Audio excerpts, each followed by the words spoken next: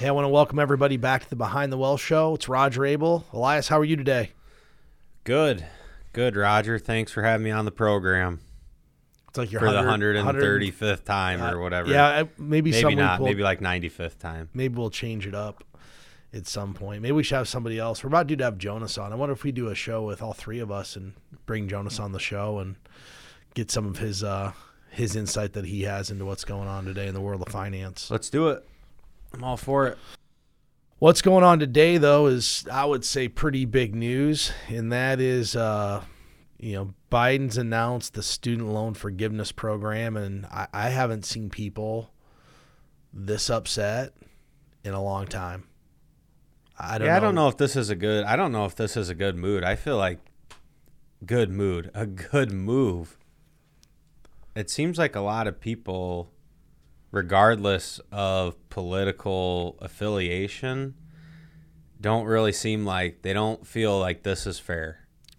Well, first off, I want to say I'm happy to help people that are in trouble financially. For some people, this is going to be, a blessing for them, something that helps them eliminate this debt. Maybe they overspent, maybe they got into a degree and changed their mind. But unfortunately, there's a mass amount of this population that feels totally screwed. Anyone who never had a student loan. Well, anyone who had a student loan and paid it all back. So let's think about this. There's a couple avenues. One, you went to college and worked your way through college. I know several people that worked 40 hours a week through college so they didn't have to take a loan. They're not making over $125,000 a year. They feel screwed. Two, the person who actually never went to college. They said, hey, I don't have to go to college to make a good wage. I'm going to go work hard, start a business or whatever. They feel screwed. And then the people that got out of college and said, hey, I'm not just going to let this thing keep going forever. Right? I'm going to take care of this in 5 or 6 years. I know you're a Dave Ramsey follower. Knock out the student loans, right? Knock them out. Get rid of your debt. They're trying to be financially responsible. They feel screwed. The problem with this is, additionally, and I saw a friend of mine post this, and this is not political. This is just how people feel. So we're giving everybody $10,000 to pay off some student loans, yet every single high school graduate, we're just going to let them go borrow another $10,000. What about those guys? Are they going to get theirs paid off too? So I don't even know if he can do this. I don't think you can just pass an executive order and spend $300 billion, which is, I think, what the price tag on this is around $300 billion. I think this has to go through congressional approval. I'm in no way a political expert. Doug Wagner would know. We should probably ask Doug. I'm sure Doug will be all over this. But I don't really think the majority of people feel great about this.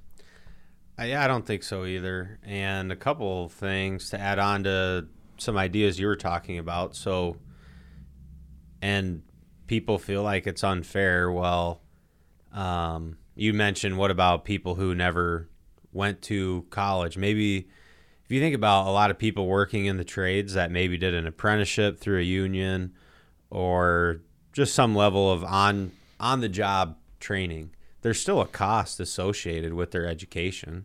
Even if you're going to be an electrician or a plumber or a carpenter, you still spend time in classes. You had to purchase all the tools necessary to work in those trades. So it's not like their education was free. I mean, on paper it was free. They weren't charged tuition for it. But they still paid a cost. There's human capital involved. Yeah, there's time, and everyone, I know with apprenticeships, like everyone in the union pays a little bit of money out of their hourly wage to fund the program. So there's a cost associated with it. I feel like if they're going to do this, you just need to tell everybody in America, hey, we're just giving you a $10,000 check. And that's the only way to make it fair. Right. And my wife actually came up with this idea. She goes, well, maybe instead of just giving this a student loan, if a person had a student loan or whatever and they were responsible and paid that off, maybe they want $10,000 of their other debt eliminated, their credit cards or whatever it is. Or, I don't know. She's like, maybe we just have a $10,000 stimulus because that's really what this is. Everybody gets $10,000. If you have a student loan, it's applied to a student loan. Then if you don't have a student loan, but you have other debts applied to the debts. And then if you've been ultra responsible with your money and you have no debt, then you get $10,000 that you get to invest or do whatever you want to do with. That's how to make it fair. That would be fair. That's the only way. And that's really, you can't really do it just on student loans and make it fair. And oh, by the way, let me ask you the next question.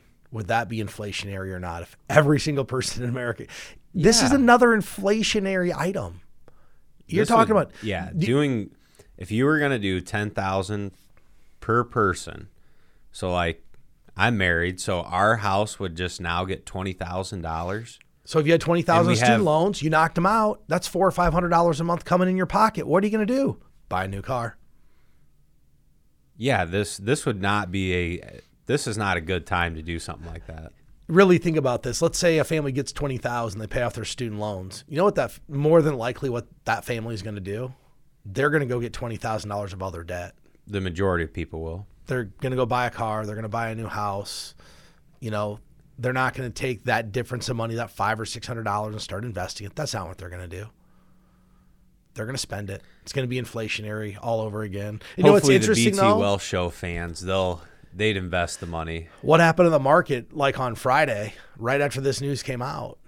Big sell-off Friday. Down 1,000 points. Yeah. No one's talking about it. And the reason that sold off, everybody's talking about, is because Jerome Powell came out and was extra hawkish, said higher for longer. But was this part of it? Are people going, wait, that's $300 billion more into this economy when we already have inflation? I mean, think about it. It's inflationary. Think about it. What did everybody get for stimulus checks during COVID? I don't know because I didn't get one. Was it like $1,200 a person or something? I don't remember because there was like there were stimulus checks 3 or 4 different times. I don't remember what the total was. And that was highly inflation. That caused inflation. I'd never forget 4th of July, 2020. Every time I saw a firework go up, stimulus check. It's the greatest fireworks show I ever saw in the neighborhood. So if someone has, insight on that, message us. We'll talk about it on the show. But I have a feeling this isn't the end of this. I think that there's going to be lawsuits. And if this actually happens, I'd be highly surprised. This is primarily just used as a political move. That's what this is. And don't you think to me, the student loan is, the student loan problem is kind of like a symptom, but wouldn't what's the real problem? Well, the problem is it's expensive to get education beyond high school. But if you look at, I'm not one to tell anyone what to charge people for services, but if we're going to try and fix this problem, shouldn't the cost of education be more in line with what your career's going to be? Like if you're going to be a teacher, shouldn't it almost be like a standard, this is what it costs to become a teacher because this is affordable on the salary you're going to make, as opposed to, a young kid, they pick schools based on the amenities and all these things that really don't matter. Yeah, we forgot that it's about education, and it's not about having a flashy new school, a new football stadium, a new basketball arena, especially at the high school level.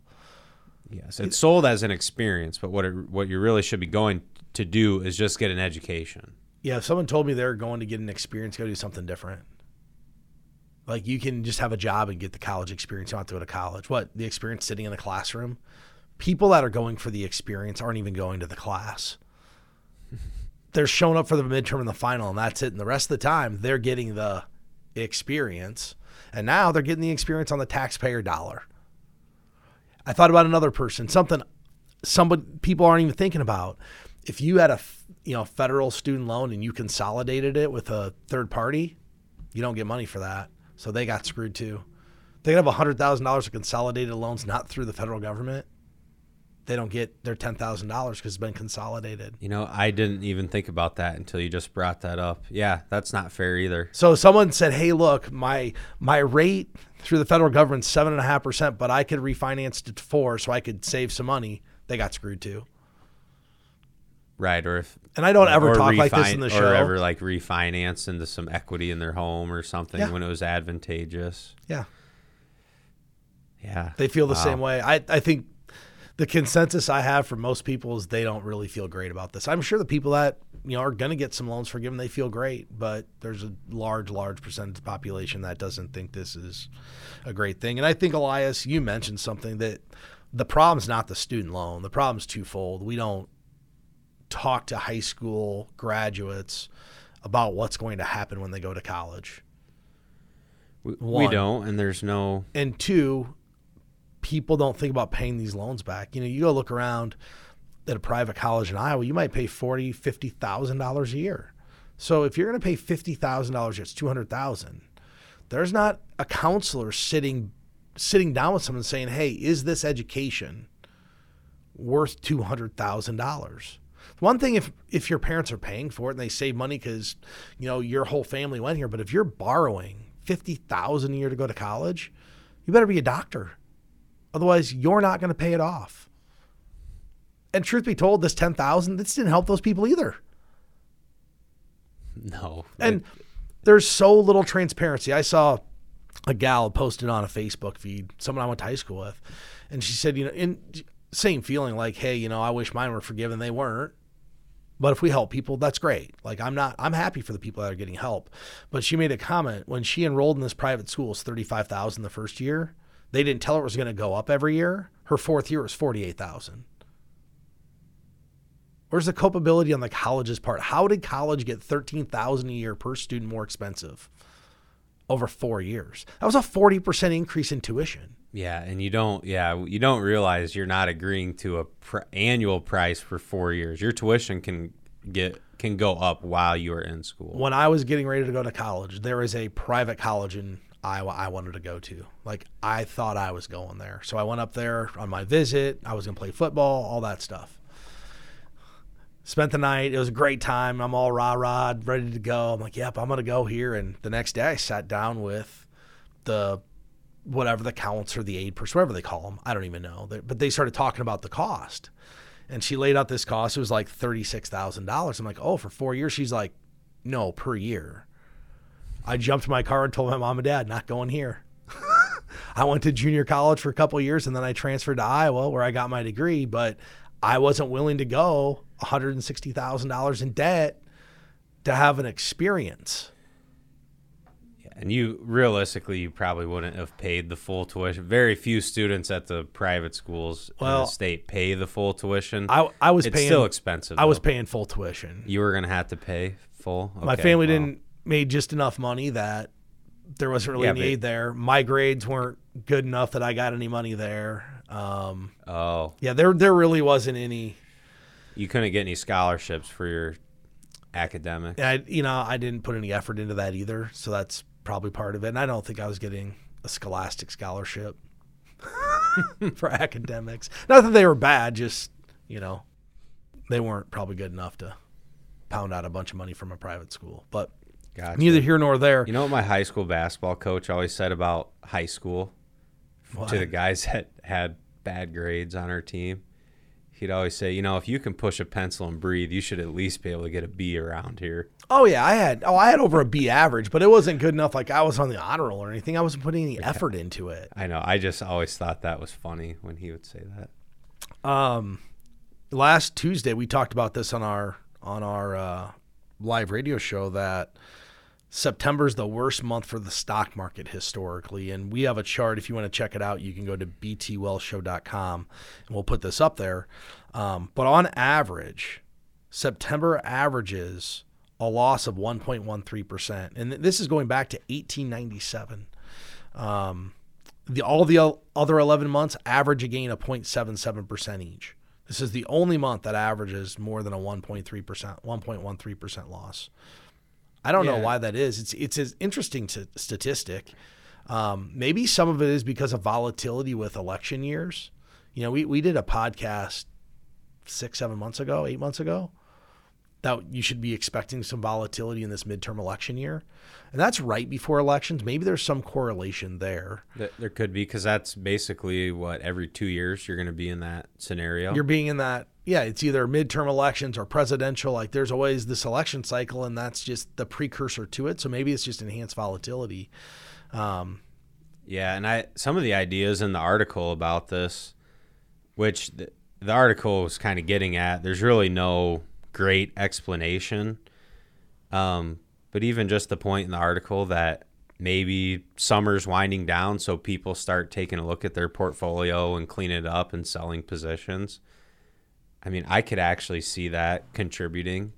Now, this says there's no significant data to prove it, but people, a lot of stuff in our life goes on the back burner in the summer when you're working and taking summer vacation and stuff like that. So guess what else has to be done in September and October? People who file the tax extension, their final tax payments due. I mean, there could be business owners that are liquidating stock positions. It could be people tax loss harvesting, just getting a jump on the end of the year, saying, "Hey, like you said, I'm back to normal business. Let's sit down with the CPA at September." See what we can tax loss harvest, if there's anything we need to do from that standpoint. So there's a lot of things that go into it. I think the number one thing to think about is we can't time the market. And the good news is October's average return was up 1.38%. So if you just did nothing, you've done really well. September is a good time to buy. If it's a bad month for stocks, you might as well just deploy some cash in September. I always do my profit sharing in September, so I guess I got to keep that in mind. Maybe it's just better to wait to do that profit sharing till every single September 11th or September 12th or 13th, right before the 15th of the month when it's due. But I just thought that was really interesting that the market in September has been bad. I don't want anybody to believe that they should try to time the market. I think on this show we've dispelled the myth that can't be done. And it kind of leads us into the next thing. And the show's really all about September. And this is one item, Elias, that we don't probably focus on a lot, but it's a good time to bring it up. September is Life Insurance Awareness Month. So for today's show, I thought we'd take care of 5 life insurance myths that are out there and kind of talk to people about why life insurance is important. This is probably the one thing nobody wants to buy. Nobody wants to talk about, unless you're an insurance agent, then you want to sell it and you want to, talk about it. But for a lot of people, this is the self-completing portion of their financial plan. And that's how I talk to especially young people about this. And this is how young people should think about this. If you are 20, 30, 40 years old and you're married with kids or whatever your situation is, if you're not married, that's one thing. But if you're married with kids, you need to be thinking about, if something happens to me, number one, like there's debt or kids that need to be taken care of, right? But number two, there's all these contributions that would have been going to a 401k over the next 20 or 30 years that are no longer being put in there. How do I make sure to make up for that for my spouse, assuming they're not going to, get remarried or whatever? Like, we want to make sure they're on the right track. So this is the self-completing portion of the financial plan, meaning, okay, when our financial software calculates how much somebody needs, it's looking to make sure that there's income replacement for the spouse, but also how do we get enough money coming in to fund a retirement account or a non-qualified brokerage account to grow for our spouse so they have retirement dollars. Very few people think about that. This is mostly positioned to pay off debt, or you need six to 10 times your income because you have kids. Like, that's a good way to do it, but it's not really the mature way. The mature way is to run this in a financial plan and figure out how much is really relevant to your situation. And that's I guess to me, so the first step is let's define what life insurance is and how it should be used, right? So like you're talking about, in a financial planning scenario, it's really income replacement. It's a tool that insurance companies offer so you can mitigate your risk to an insurance company to replace your income if something were to happen to you or happen to your spouse, or in a very, very unfortunate situation, something happens to you and your spouse at the same time. But the other part of this first step is and this is kind of a philosophy item, but life insurance to me should not have any savings aspect. It should not be presented as an investment. If you listen to a presentation and it's life insurance that is somehow an investment, or put it this way, if you have to have a physical to buy the product, meaning like a nurse is going to take your blood and check some things and go through insurance underwriting, that's an insurance product. That's not an investment. You should never believe that that's part of your long-term wealth building and savings plan. I mean, maybe for some super high net worth people, but I don't know that we're going to get into that. But for most everyday people, it's a tool to replace your income if your family needs it. Okay, permanent life insurance is presented to the young population in America primarily because these insurance companies go hire college graduates. They tell them they're going to be financial planners, but really that's selling permanent life insurance to your buddy. Yeah, in my opinion, there's really only a couple places where permanent life insurance is even to be considered. One, let's say you had a term life policy with a conversion option. You found out you had cancer that was terminal in the next 2 or 3 years. Maybe you'd convert your policy to a permanent policy to make sure it's going to pay out. I've had that situation happen with a client. That would be appropriate. Their term insurance is going to be up in about 12-ish months. This is her second bout with breast cancer. We converted the policy to a permanent policy, and sure enough, she passed away like 18 months later with breast cancer. Well, that made sense. 2, if you're not maxing out your 401k at work and your spouse's Roth IRA and your personal Roth IRA, if you're maxing out all of your accounts, right, then maybe the idea of permanent life insurance might come into the equation. Most of it's still going to be missold to people. So if there's an insurance agent selling you permanent life insurance and you're not maxing out your 401k and you're not doing a Roth IRA, and remember, a Roth IRA is tax-free, and that's what they're going to sell this benefit of this life insurance distribution. It's tax-free. That's because it's a loan. You're borrowing your own money back. They don't tell you that. Yeah, it's and you can bank on yourself and all these different concepts. Most of it's garbage. If you're not maxing all of those things out, 401k, Roth IRA, then you should just absolutely say no to this. The only other place this permanent life insurance becomes relevant is the wealth transfer phase of your life. Meaning you've accumulated all the money you need to be financially independent and you're trying to figure out a very efficient way to transfer wealth. It can be meaningful. The vast majority of our population doesn't need help from life insurance to transfer wealth. Yeah, very few. We're talking like less than 0.5% of people. I don't want to guess because I don't know, but it's small. Okay, so myth number 1 here, Elias, is that everybody needs to have life insurance. I think most people probably need life insurance for a period of time.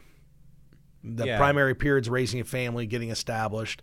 You know, if you're 22 years old and you have no kids and no spouse, you don't need life insurance. You don't need life insurance.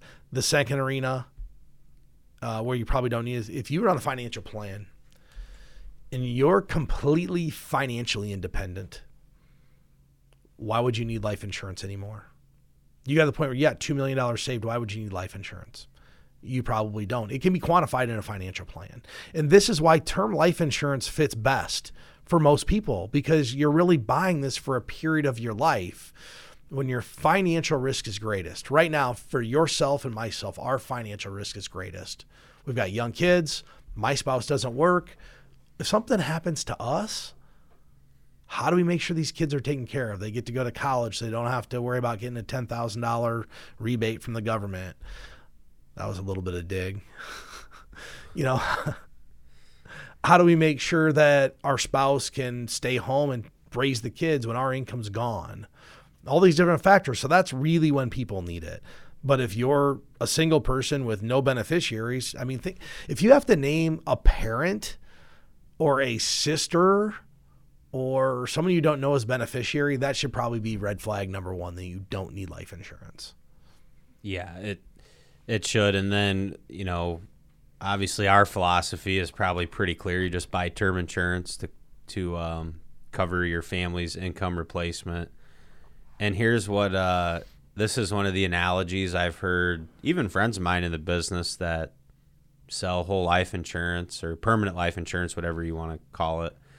And the whole analogy of like buying your house versus renting your house, that's such a terrible analogy. So if you ever hear that one, well, would you rather, why would you rent your insurance when you can buy it? That's not even comparing apples to apples. It's owning a home and buying an insurance product to mitigate risk. That's not even a comparable situation. That's a terrible analogy. You want to know what actually might be a better comparison?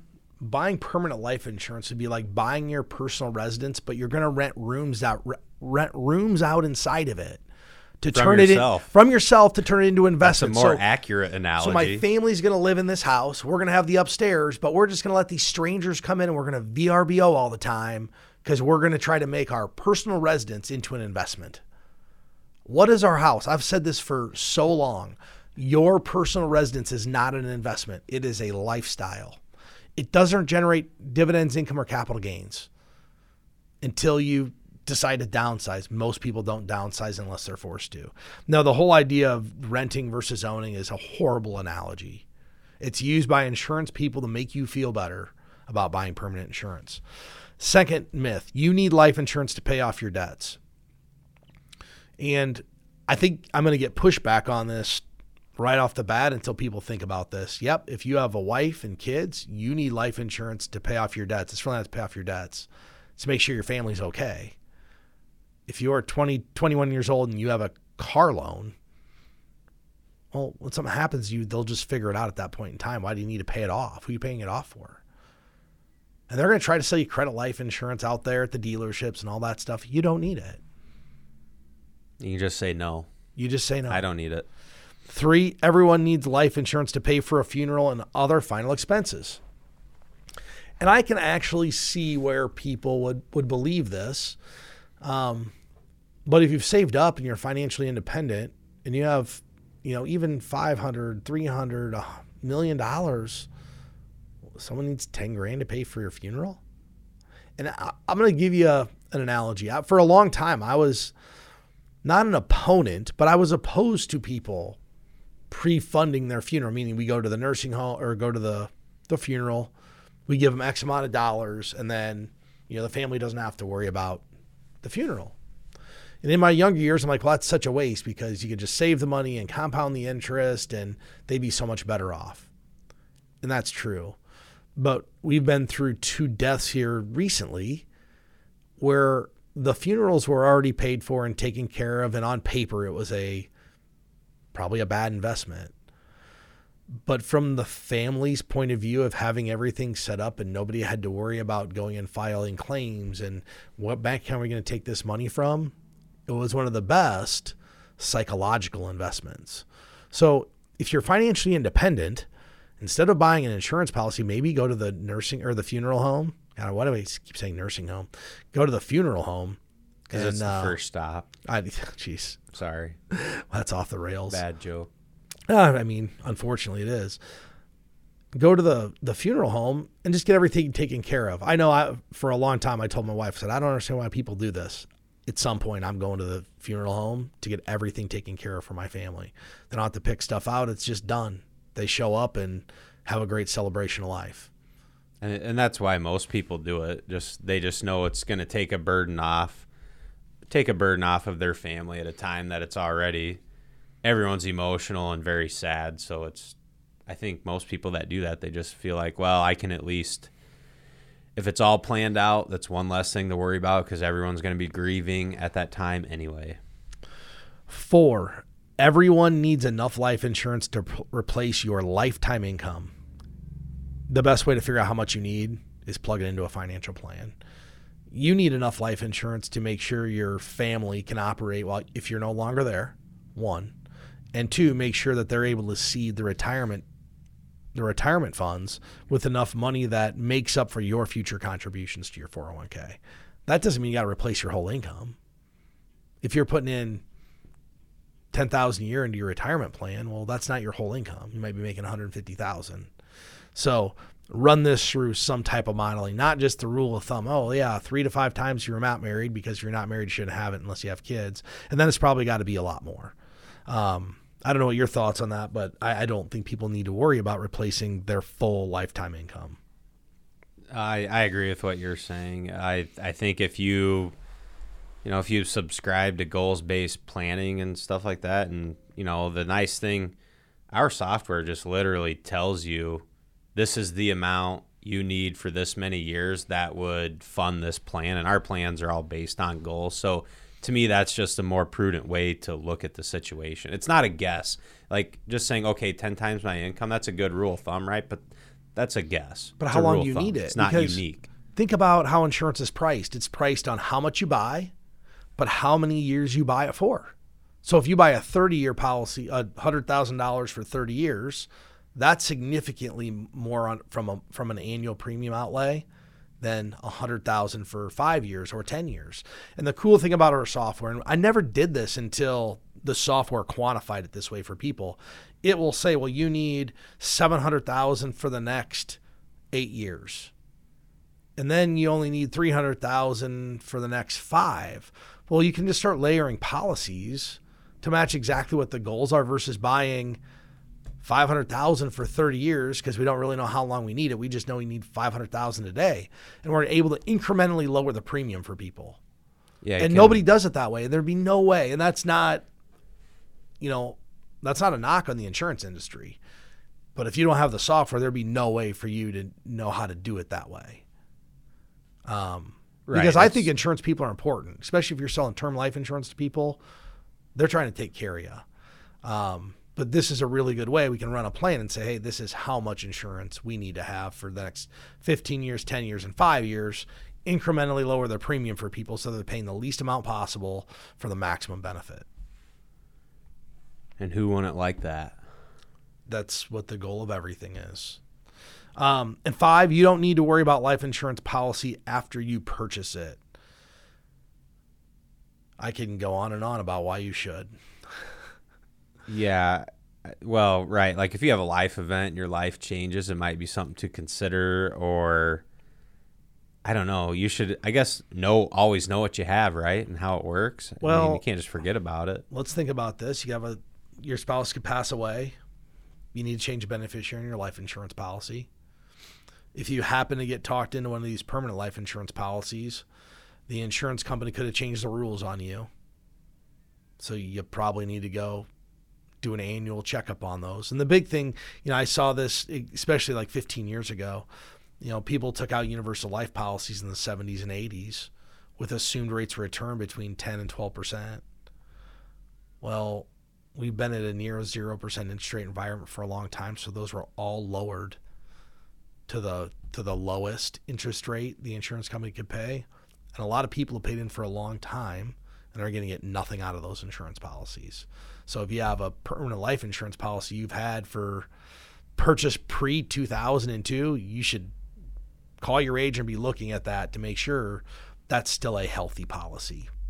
Yeah, and if at any time if you're in that situation and then you're looking at, well, I might want to get rid of this and just replace it with term life insurance, don't ever cancel. If you still need insurance, don't ever cancel a policy until you have something else in place. Absolutely. So keep it at least until you're through underwriting and you have the new one issued. Absolutely. We want to make sure you can get coverage because I've had situations where random people that have these policies, we're going to get them out, get them into a term life, ends up to have a health event.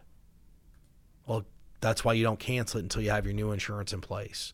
But I think if it's worthwhile to review with your insurance person on it's probably not every year, but every couple of years, unless there's a family event, you should be reviewing your policy, making sure it's still fitting your goals and priorities. With that said, this is a great show, Elias. Happy to be back. Do you have any closing thoughts for the listeners? Just thanks for listening. Reach out if you need anything. Hey, I want to thank everybody for listening to the show. If you need any help, you can go to btwellshow.com, click Get Started. We'd be happy to connect with one of our advisors. Thanks for listening. Securities and advisory services offered through LPL Financial, a registered investment advisor, member FINRA SIPC. The opinions voiced in this show are for general information only and are not intended to provide specific advice or recommendations for any individual. To determine which investments may be appropriate for you, consult with your attorney, accountant, and financial advisor or tax advisor prior to investing. All performance referenced is historical and is not a guarantee of future results. All indices are unmanaged and cannot be invested into directly. Premier Investments of Iowa Incorporated and LPL Financial do not provide tax advice. Please consult your tax professional.